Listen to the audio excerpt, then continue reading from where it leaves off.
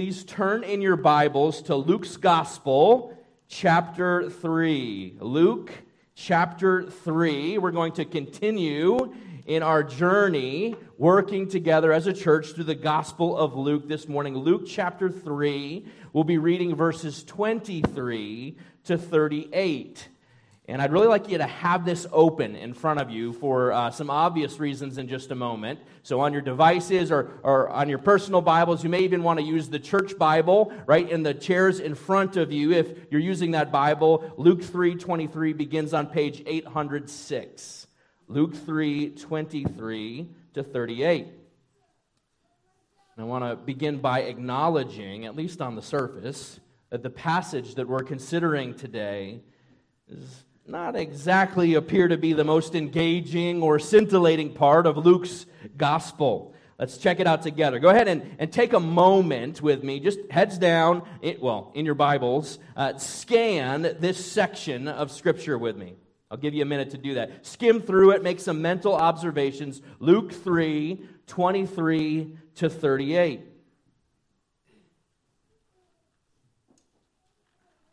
Okay, getting a sense? Now, on a scale of boring to blow your mind awesome, where would you initially rank this passage? Don't answer. You see, if we're honest, many of us would confess that we read this passage of Scripture and those like it, these genealogies and many lists that we find in God's Word, with a bit of a half-hearted yawn. In fact, some of you who are beginning to piece together what's about to happen are beginning to have a sinking feeling in your chest. Tell me he's not going to preach an entire sermon on this. Because what we see here in Luke 3:23 to 38 kind of seems like the Jewish equivalent of reading through the phone book. Now, teachable moment. If you were born after the year 2000, you probably have no idea what a phone book is, so I've brought one, Exhibit A. Actually, Benjamin brought this in from his house, and we were joking together. This is about the skinniest phone book I've ever seen in my life. A phone book, for those of you who are like, younger millennials or Gen Zers, a phone book is a book of phone numbers that before our phone numbers were stored on cell phones, you needed to know how to get a hold of somebody. And so you'd look them up alphabetically in this big mamma jamma that would have everybody's name and the name of businesses in them. Here's my point. We must resist the urge to read Luke's genealogy here in chapter 3 like a laundry list of hard-to-pronounce Jewish names. We've got to resist the urge to think of Luke's genealogy like the phone book. Because the truth is, Luke intends for this very genealogy to stand out, to resound like a thunderclap, which is why he places it right here at the very beginning of Jesus' public ministry in his gospel. So yes, we are going to read through this and give our time to it this morning. And my hope is that we can stick to the plan, and we will be drilling down on four things from this genealogy here in Luke 3. We've got an outline, I think, for you. Four things to tease out. First, after reading through this passage, and maybe you just want to pray say a separate prayer for me as I prepare to read through this list of names. It sort of feels like running a marathon. Anyway, here's what we'll do on the back end of reading. We're first going to take some time just to highlight some of the key figures that we see in the genealogy.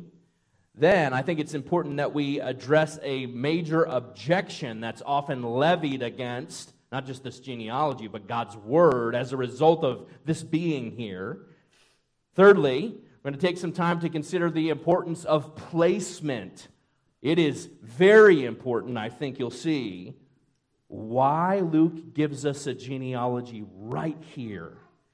And then lastly, we will button things up with some practical application. What do genealogies, and this genealogy in particular, mean for us? How do we work these truths out in our everyday lives? But let's, before we get too far ahead of ourselves, just begin by reading through God's word to us. Luke 3, beginning in verse 23. Let me remind you that this too is the word of the Lord.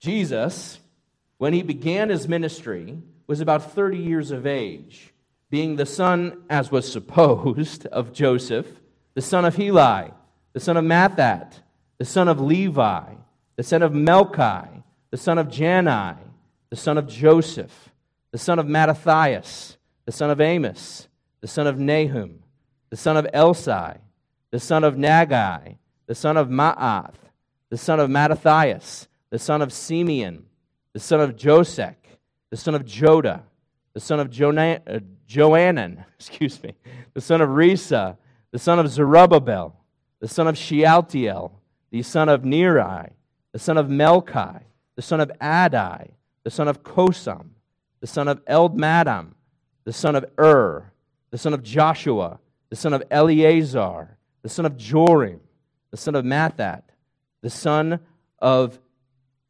Levi, the son of Simeon, the son of Judah, the son of Joseph, the son of Jonam, the son of Eliakim, the son of Meliah, the son of Menah, the son of Mathatha, the son of Nathan, the son of David, the son of Jesse, the son of Obed, the son of Boaz, the son of Salah, the son of Nashon, the son of Aminadab, the son of Admin, the son of Arni, the son of Hezron, the son of Perez, the son of Judah, the son of Jacob, the son of Isaac, the son of Abraham, the son of Terah, the son of Nahor, the son of Serug, the son of Reu, the son of Peleg, the son of Eber, the son of Shelah, the son of Canaan, the son of Arphaxad, the son of Shem, the son of Noah, the son of Lamech, the son of Methuselah, the son of Enoch, the son of Jared, the son of Mahalalel, the son of Canaan, the son of Enos, the son of Seth, the son of Adam, the son of God. Whew. Well, there is Luke's genealogy of Jesus the Christ. And I want us to look back at the very beginning of this passage. Luke begins his genealogy by drawing our attention to two things in verse 23. First, Luke tells us Jesus' age, which is interesting if you'd like to scratch this itch. Jesus is about 30 years of age, Scripture tells us, when he begins his public ministry, which is a very common age for one to formally step into or begin service in ministry. We can think of examples like Joseph or David or Ezekiel or anyone entering the Levitical priesthood for that matter. 30 was a very special age to step in to begin serving the Lord. But then, after giving us Jesus' age, Luke also gives us a note, which I think is a special one here. He gives us a reaffirmation of Jesus' virgin birth. Look at verse 23 there. He, Jesus, is the son as was supposed. Some of your translations might read there, so it was thought, of Joseph. What's Luke doing here? Well, he's prompting us to remember what he's literally just finished telling us up to this point in his gospel about the miraculous conception of Jesus, conceived by the Holy Spirit, born of a virgin, the Son as was supposed. This was no Joe Jr. This Jesus was distinct, holy, different. Jesus being born of the Holy Spirit and not of Joseph himself is a reminder to us that this man is not stained by original sin. He's born of a woman, yes, truly human, and yet also born of God. We've seen already up to this point, Luke tells us in his gospel that Jesus is the Son of the Most High. Luke 1:32. Jesus is also, we see in this very same gospel, the Son of God, Luke 1:35. And literally last week, we just finished reading, if you look back a verse or two, God himself echo audibly from heaven, "This is my beloved Son." Luke 3:22.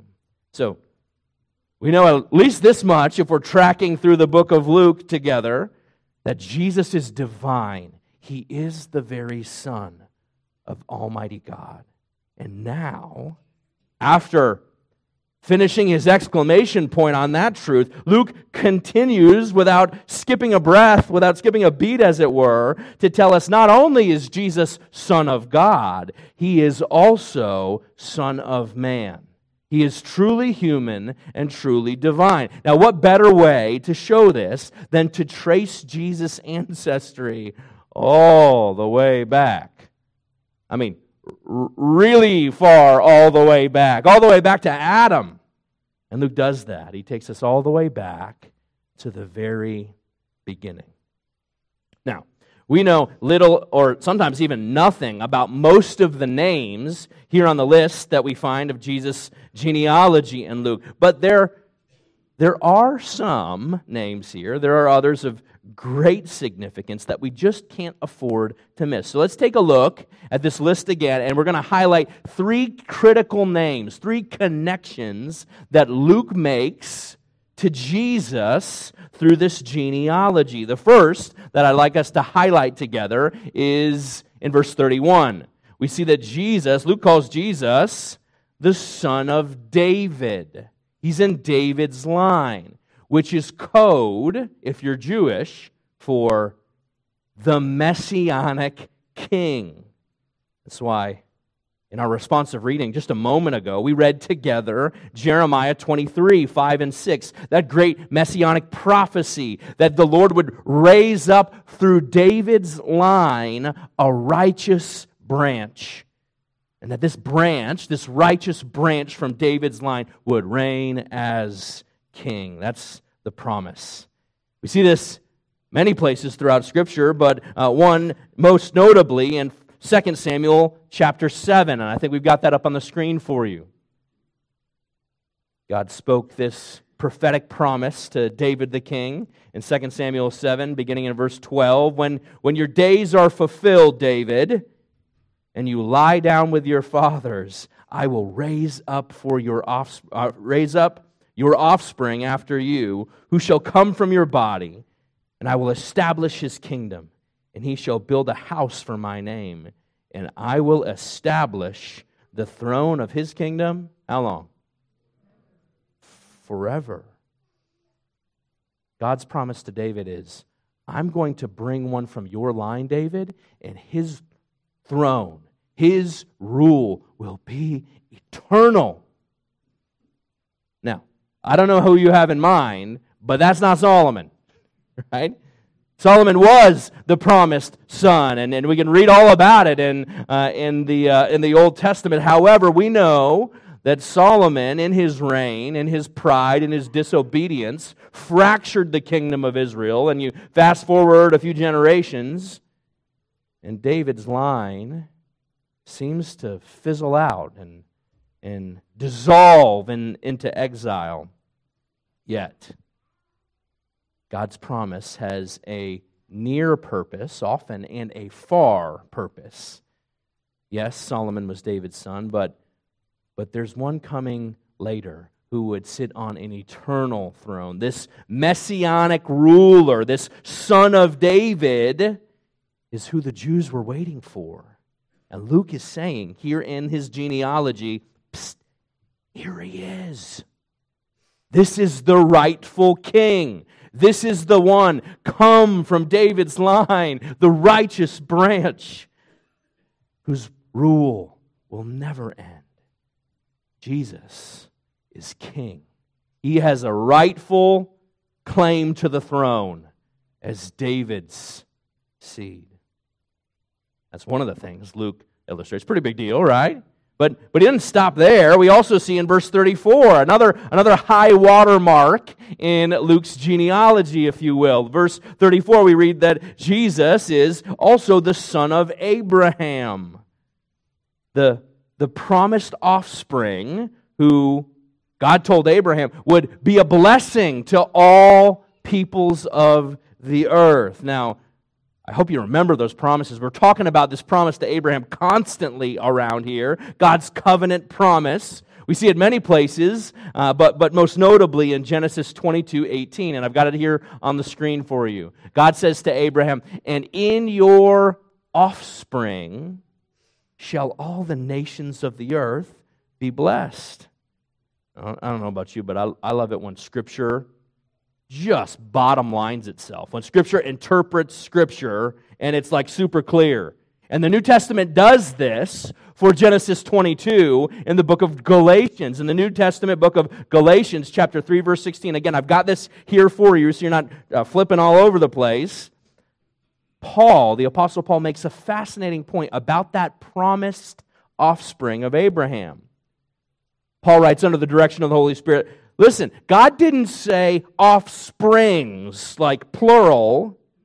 The blessing from Abraham is going to come, Galatians 3 clarifies, from a singular offspring. Let's look at that verse. Galatians 3:16 together. Now, the promises, Paul writes, were made to Abraham and to his offspring. It does not say and to offsprings, referring to many, but referring to one, and to your offspring, who is Christ. Isn't that good? Luke is making another point, and it's loud and clear. Not only is Jesus the Davidic king, not only is he the Messiah that we've been waiting to come from David's line, he is also the promised offspring of Abraham, who will be a blessing to all the nations of the earth. Has Jesus done that? Has Jesus become a blessing to all languages and tribes and nations and peoples? Yeah. The gospel is for all. Now, as if that wasn't already a lot to wrap your head around, Jesus as the king, Jesus as the blessing to herald salvation to all nations, Luke's not done. He's going to keep on going all the way back to the beginning. Here's the last name we'll highlight directly on our list here. Look down at the end in verse 38. Luke traces Jesus' line, his descent, all the way back to Adam. Verse 38, he is indeed the son of Adam. In other words, he is truly man. Jesus is the one promised to Adam, if you'll remember, in Genesis 3:15, the proto-euangelion. Jesus is the promised son to descend from Adam and Eve, who would crush the head of the snake. Remember that promise? Jesus is the embodiment of Genesis 3:15. He's the snake crusher. He's the blessing giver to all nations. He is the king. All from a little bitty genealogy. Just highlighting a few names here. Now, we would be remiss not to acknowledge at this point that this genealogy isn't only beautiful and amazing in terms of the truths it speaks about Christ, but it's also a genealogy which has conjured up quite a bit of controversy over the years.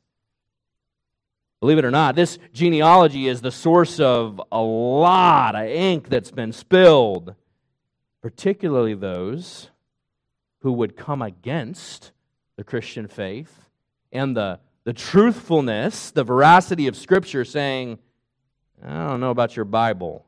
Seems like it's not really trustworthy. What do I mean? Well, here's the issue. There are two genealogies for Jesus listed in the New Testament. One of them is right out of the chute.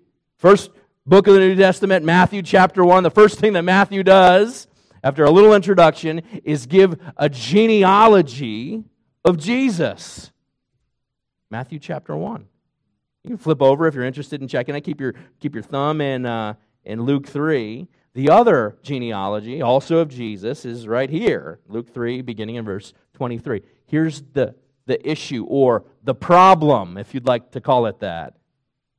Jesus' genealogy in Matthew and Luke are very, very different. Now you might say, well, So what? We've all got two lines, right? You got a line that goes back through our mother and a line that goes back through our biological father. Yeah, but it's not quite that straightforward. You see, both of these genealogies in Matthew and in Luke carry Joseph's name with them. So what are we going to do about that?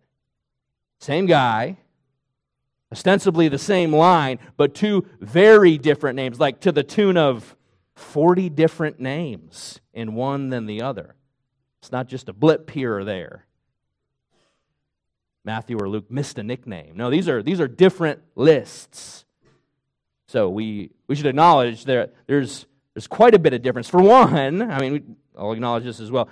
The genealogies don't even follow the same pattern or format. Matthew starts with Abraham, and he traces the genealogy from Abraham forward to get to Jesus. Luke flips it around. Luke starts with Jesus and then begins to trace the genealogy backwards. He blows right by David, Abraham, and goes way back to the very beginning. Very different formats, but the format isn't really the problem. It's those differences in names. Even in the portions of their genealogies where Matthew and Luke seem to be talking about the same generations. What do we do with that? What do we make of this ostensible controversy or what's the word I'm looking for? Contradiction. There we go. Well, I think one thing that's very important for us not to do, not to borrow the words of the learned Dale Ralph Davis, is this: we ought not at this point in Luke's gospel to do something stupid. I love me some Dale Ralph Davis. Why does Davis say, at this point in time as you're reading through Luke's gospel, don't do something dumb? Well, because some people do. They get here to the genealogy and they say, wait a minute, I read this in Matthew and something's not jiving. As a matter of fact, as I alluded to a moment ago, some enemies of the faith would even go so far as to say, aha, see? Your Bible, which you put so much stake in, your Bible, which you hang all truth on, it's your source for everything, not even consistent with itself. These genealogies can't even jive. Maybe Scripture isn't so trustworthy after all. No. The stakes are high as we begin to look at this genealogy and try to make sense of what the Lord is doing here. We do believe that all Scripture is God-breathed and useful for teaching, for reproof, for correction, for training in righteousness. This word is true. So what's going on here? Well, the first thing I think that we should say about this is that as we are working through these differences, we ought to do so with a sense of humility. And we ought not immediately to assume that the problem is with the Bible and not with us. Let me explain what I mean by that. Perhaps it's not that the Bible is wrong or giving misleading or disparate information. Perhaps it's just that we don't have enough information or context or awareness of what's going on here between these two lists. For crying out loud, not that many generations ago, they were sticking leeches on world leaders to suck their blood out, thinking that would cure them. You know, that's how the first president of the United States died? Well, there's other stuff going on. But they bloodlet him. He lost like 40% of his blood when he got sick. That was the best medicine available, right? The greatest scientific medical minds on getting George Washington well. Let's take out his blood. Leeches. What am I trying to say? I'm trying to say maybe we're not as smart as we think we are all the time. I've got a gaggle of kids with my wife, Lindsay. They're at home today fighting some sort of little sickness, nothing too serious. But we laugh just because in the 12 years that we've had children, the rules constantly change over what's safe for babies and kids, right? We've got these little sleep sacks that we'll put our kiddos down in when we're putting them to bed. And some of them say, just stamped on the sleep sack, back is best. It's important, right? You want to put the baby down on their back. Well, that wasn't always a thing, was it? Raise your hand if you were told when you were raising your kid that it was important to put them down, face down. Yeah. These rules change. What am I trying to say? Not like throw logic to the wind, but maybe when we run up against an ostensible problem or contradiction with Scripture, the problem isn't always Scripture. It's our understanding of the culture and the context, and we just don't always have enough information. So, what do we do about this? Well, oh boy, at the expense of, at the risk of, I guess just keeping you guys awake. That's what I want to do. I think if I were really to do a deep dive on comparing and contrasting the genealogies of Matthew and Luke, after about 5 minutes, I'd begin to see your eyes glaze over. And then about 15 minutes, when I finished the discourse, the 7 of you that were left with me would still need to take the Scriptures and the arguments provided and prayerfully ask the Lord to help you make some decisions. So what we're not going to do is break out our highlighters and go through the genealogy name by name. I think what's more important to do is for us just to acknowledge that there are some very feasible explanations as to why these two genealogies are different. And I'm just going to give you some fodder to think about and then prayerfully be a Berean. Come to your own conclusion on these things. So hopefully this will help. And I recognize this stuff is just a bit technical, maybe not quite so scintillating. So bear with me, if you will. And if this is really your thing and you're finding yourself wanting more, we can't drill down too deeply now in this forum. I'd invite you, just reach out to me. I'd love to get you more resources, or we could even have a conversation about deeper stuff with these genealogies. But let's just keep it on a high level, and we'll keep clicking through the text here. So why? Here's the next slide for you. Why different genealogies in Matthew and Luke? Well, there's 3 predominant views, 3 faithful views that a lot of good, godly people hold, and I should acknowledge that sometimes these 3 views will overlap at points. Here's the first one. View number 1. Matthew's genealogy establishes Jesus' legal claim to David's throne. That is through Solomon. If you go back in your Matthew genealogy, Matthew chapter 1, you see when it gets to David, the line for Christ is traced through Solomon, the king.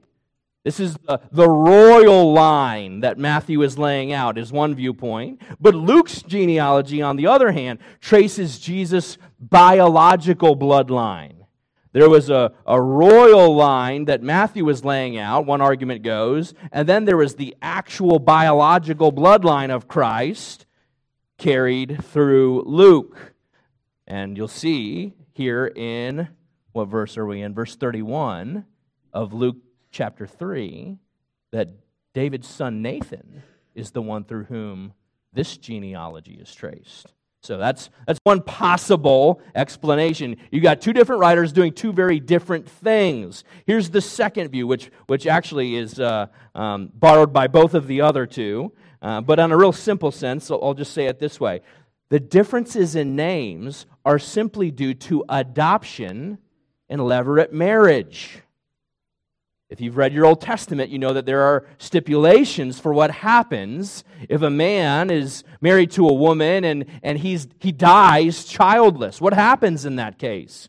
Well, there's laws about the closest brother or relative, the kinsman redeemer, who will step in at that point in time and carry on the brother's line. That child bears the brother's name, carries on the brother's line, even though biologically he's of somebody else. And if that's just a little bit too confusing, just think about adoption.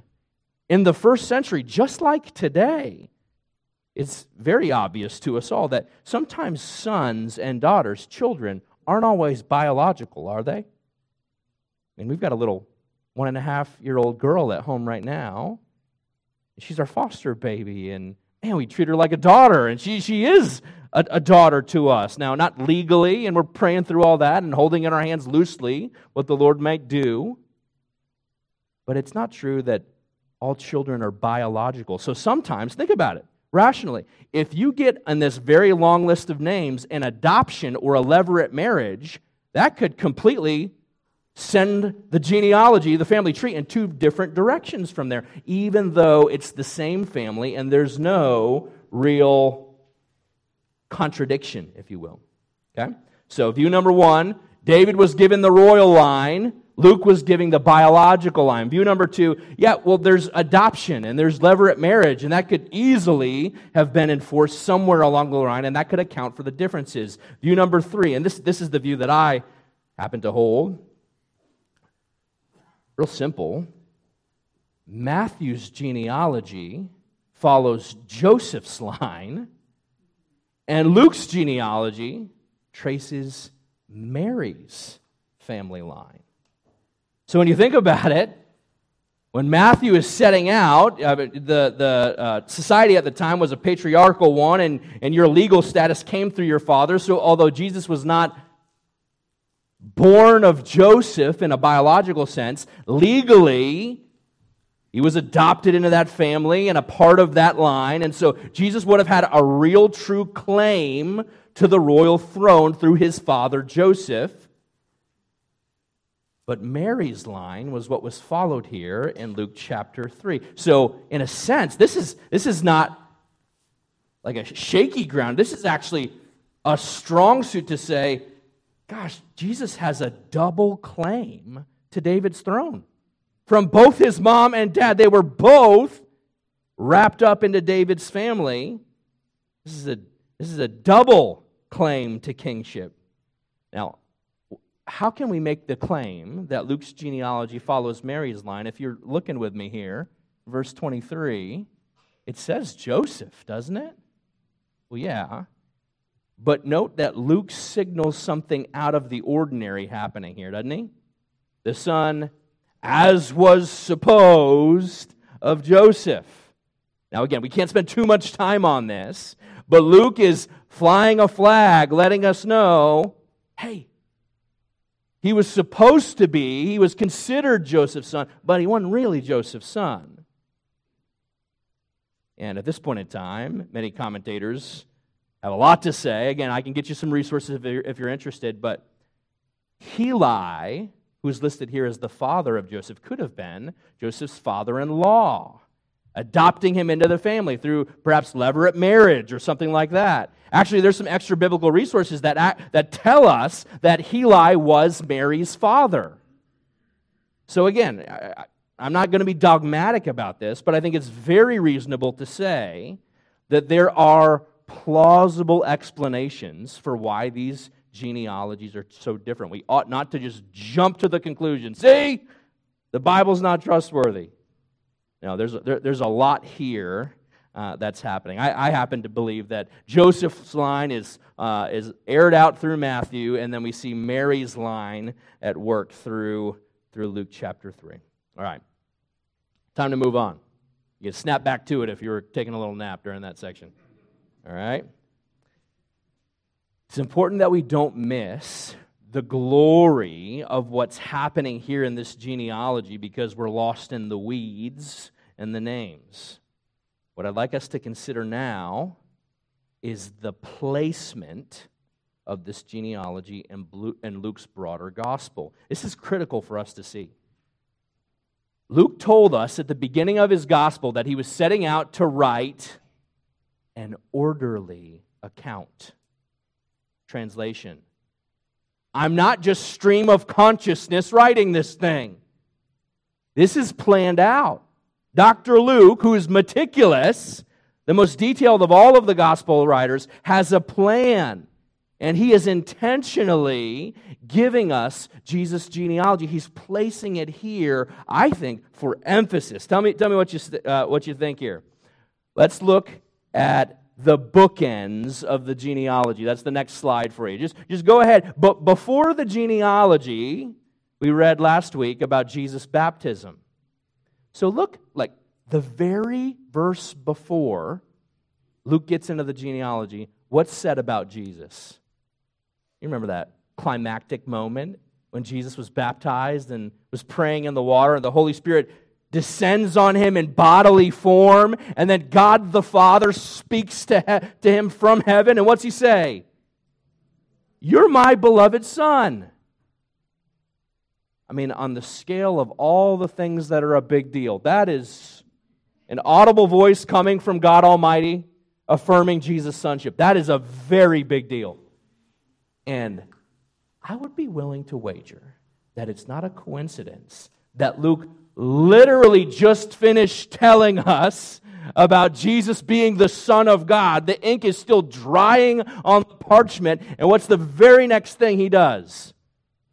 After asserting in verse 22 that Jesus is the Son of God, well, he proceeds to take us through a painstaking genealogy to prove to us that he's not only the Son of God, he's also the Son of man. Look at verse 38. What we saw. He goes all the way back to Adam. Again, we've got to see this. Jesus is not some sort of spiritual hologram. He is truly God and truly man. Now, if we wanted to twist the knife even a little further to illustrate this point about Jesus' humanity and divinity being laid side by side next to one another here in Luke chapter 3, look at what happens in the very next verse after the genealogy. I think I've got another slide for you here. Luke concludes his genealogy with the first man, Adam, who, remember what happened to Adam? He was tempted by the evil one and fell. So, Adam, son of God, tempted, fell. And what's the very next thing Luke does? This is wild. Tell me this is a coincidence. The very next thing Luke does is take us into chapter 4, which doesn't exist. The verse chapters and numbers were added way later. His very next thing is to tell us that Jesus, a little sneak peek into next week, full of the Holy Spirit, returned from the Jordan and was led by the Spirit into the wilderness for 40 days, being, ding, ding, ding, ding, tempted by the devil. Tell me you see this. This is such a big deal. You see the bookends of the genealogy. Jesus is the Son of God. Jesus is the son of Adam. Verse 22 and verse 38. And then, just like Adam, the first man was tempted and fell. We see the second Adam, the true and greater Adam, also the Son of God, is tempted by the evil one and is victorious. Friends, far from putting us to sleep, Luke's placement of this genealogy is meant to shake us awake and show us the import, the beauty, the glory of who Jesus is and what He's accomplishing on our behalf. Now, I appreciated Mike and Ruth Ann introducing that song to us earlier. That was on purpose. That song, Christ, the true and better. Let me just read to you that first verse again. Man, it's beautiful. That first verse is really just highlighting what we see here in Luke chapter 3, that Jesus is also the Son of God like Adam, but He's the better Adam, the second Adam, the victorious one. Got the lyrics here for you. Christ, the true and better Adam. We just sang this. Son of God and Son of man, who when tempted in the garden never yielded, never sinned. He who makes the many righteous brings us back to life again. Dying, He reversed the curse, then rising, crushed the serpent's head. And this is exactly what we're going to see next week. Christ, the truer Adam, the better Adam, doing what the first Adam could not do. Reversing the curse, offering salvation and eternal life to all who would trust in Him. It's a lot from a little genealogy, eh? Now, The only thing that remains is for us to ask the obvious question, the application question. What in the world do we do with all this? You got some bullet points in your notes, maybe, or in your mind, I hope, about why this genealogy is important. Well, it's 2023. What does Christ's true divinity and Christ's true humanity mean for us? Besides from everything wrapped up in your salvation. Well, for one, this genealogy and all Bible genealogies, I think, can be very sobering things. Fun fact, we didn't plan it this way, did we, Bob? Bob Menkel is teaching on Wednesday, Genesis chapter 5. The genealogy, that one's real fun, by the way. The genealogy that's laid out from Adam through Noah and the flood. It's I encourage you to come out if you're interested. 6:30 this Wednesday, Genesis chapter 5. Anyway, these genealogies, Matthew 1, Genesis 5, this one here in Luke 3, are very sobering things because they remind us what we were talking about earlier in the service, that all men are but grass.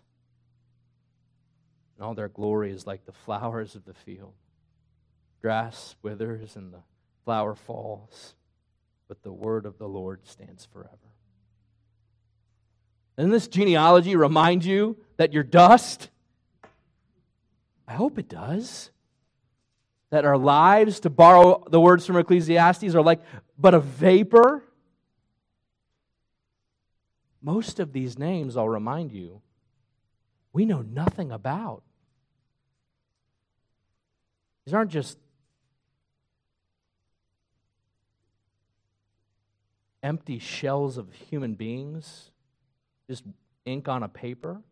These names represent real lives made in the image of God. They had families. They had hopes and dreams. They worked.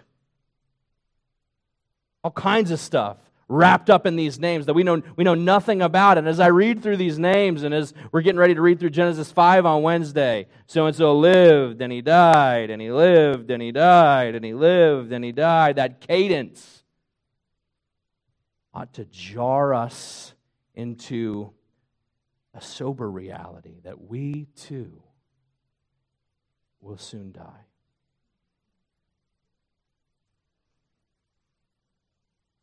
Unless Jesus should return first,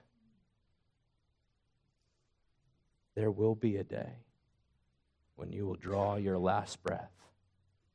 And that day may be sooner than you imagine. These genealogies, friends, are perspective setters for us. They remind us that our lives ought to be spent for the glory of God. There's no higher objective, no greater aim for us to be striving for in our brief sojourn here on this side of the sun.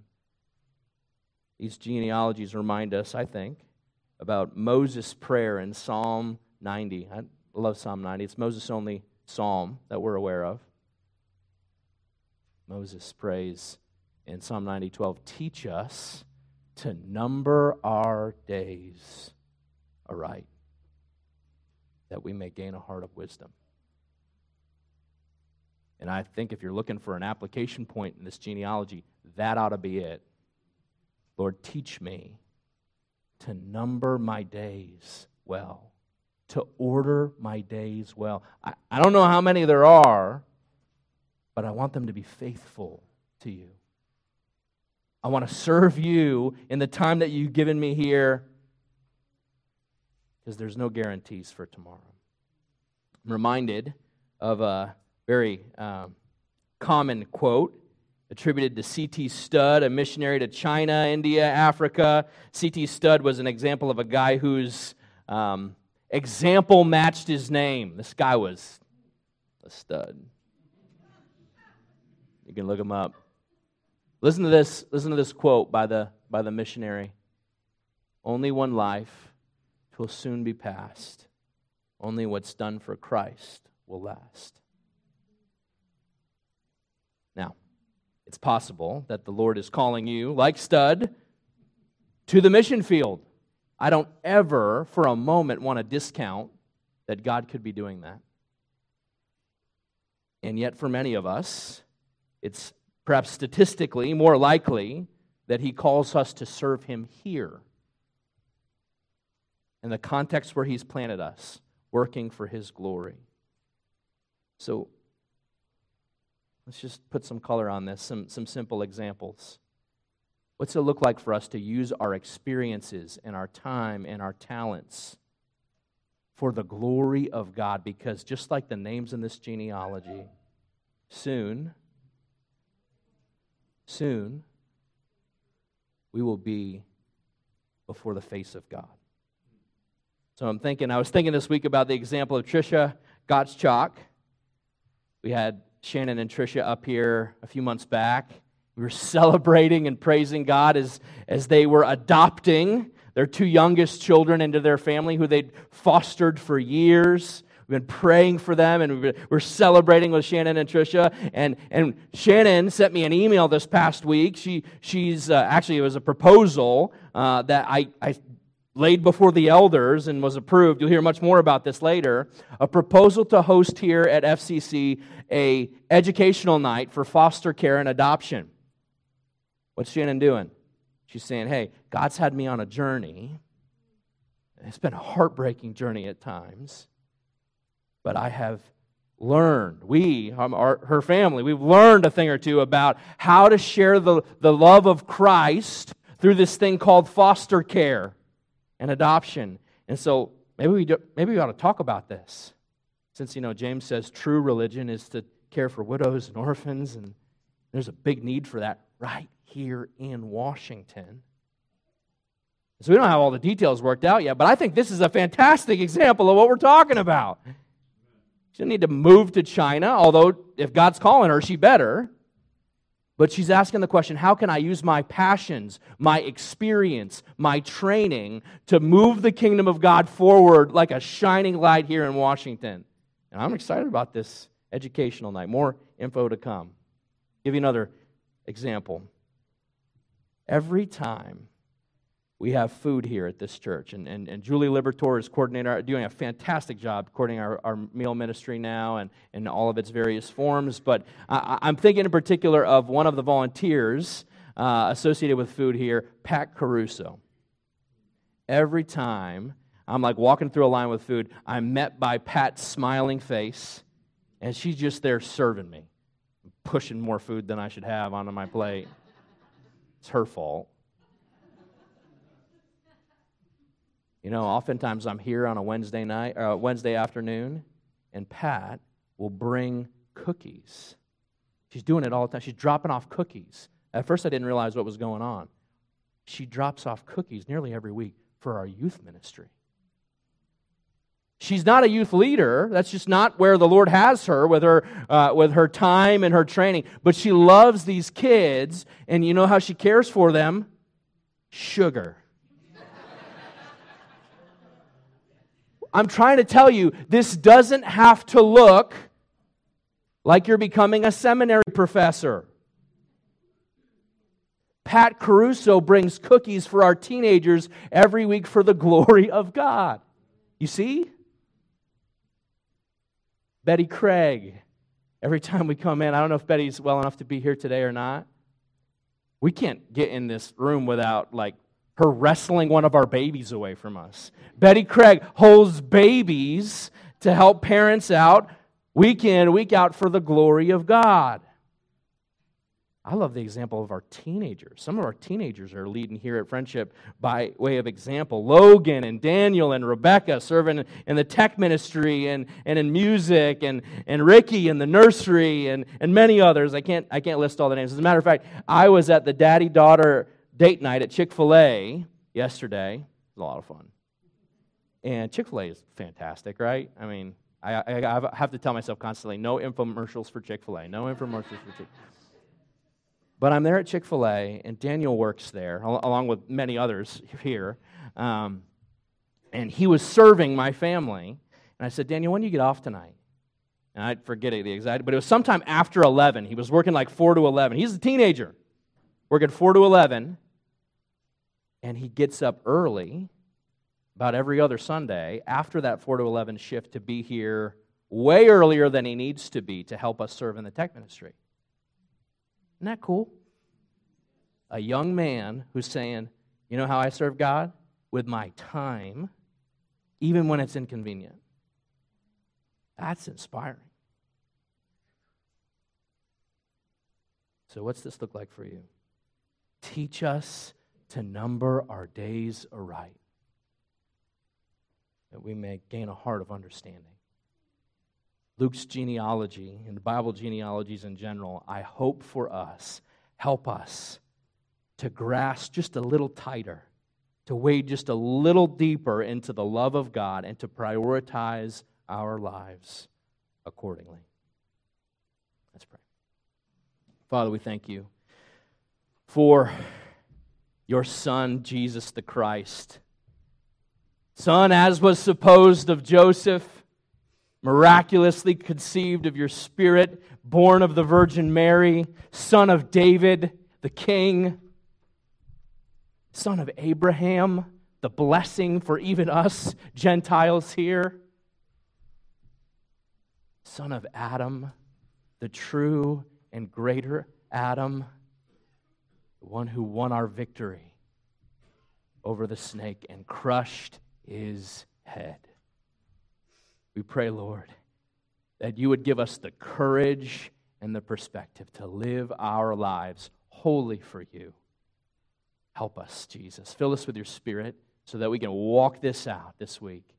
And now as we seek to just praise your name one more time and close in prayer, Lord, would you even now abide in the praises of your people? We pray in Jesus' name. Amen.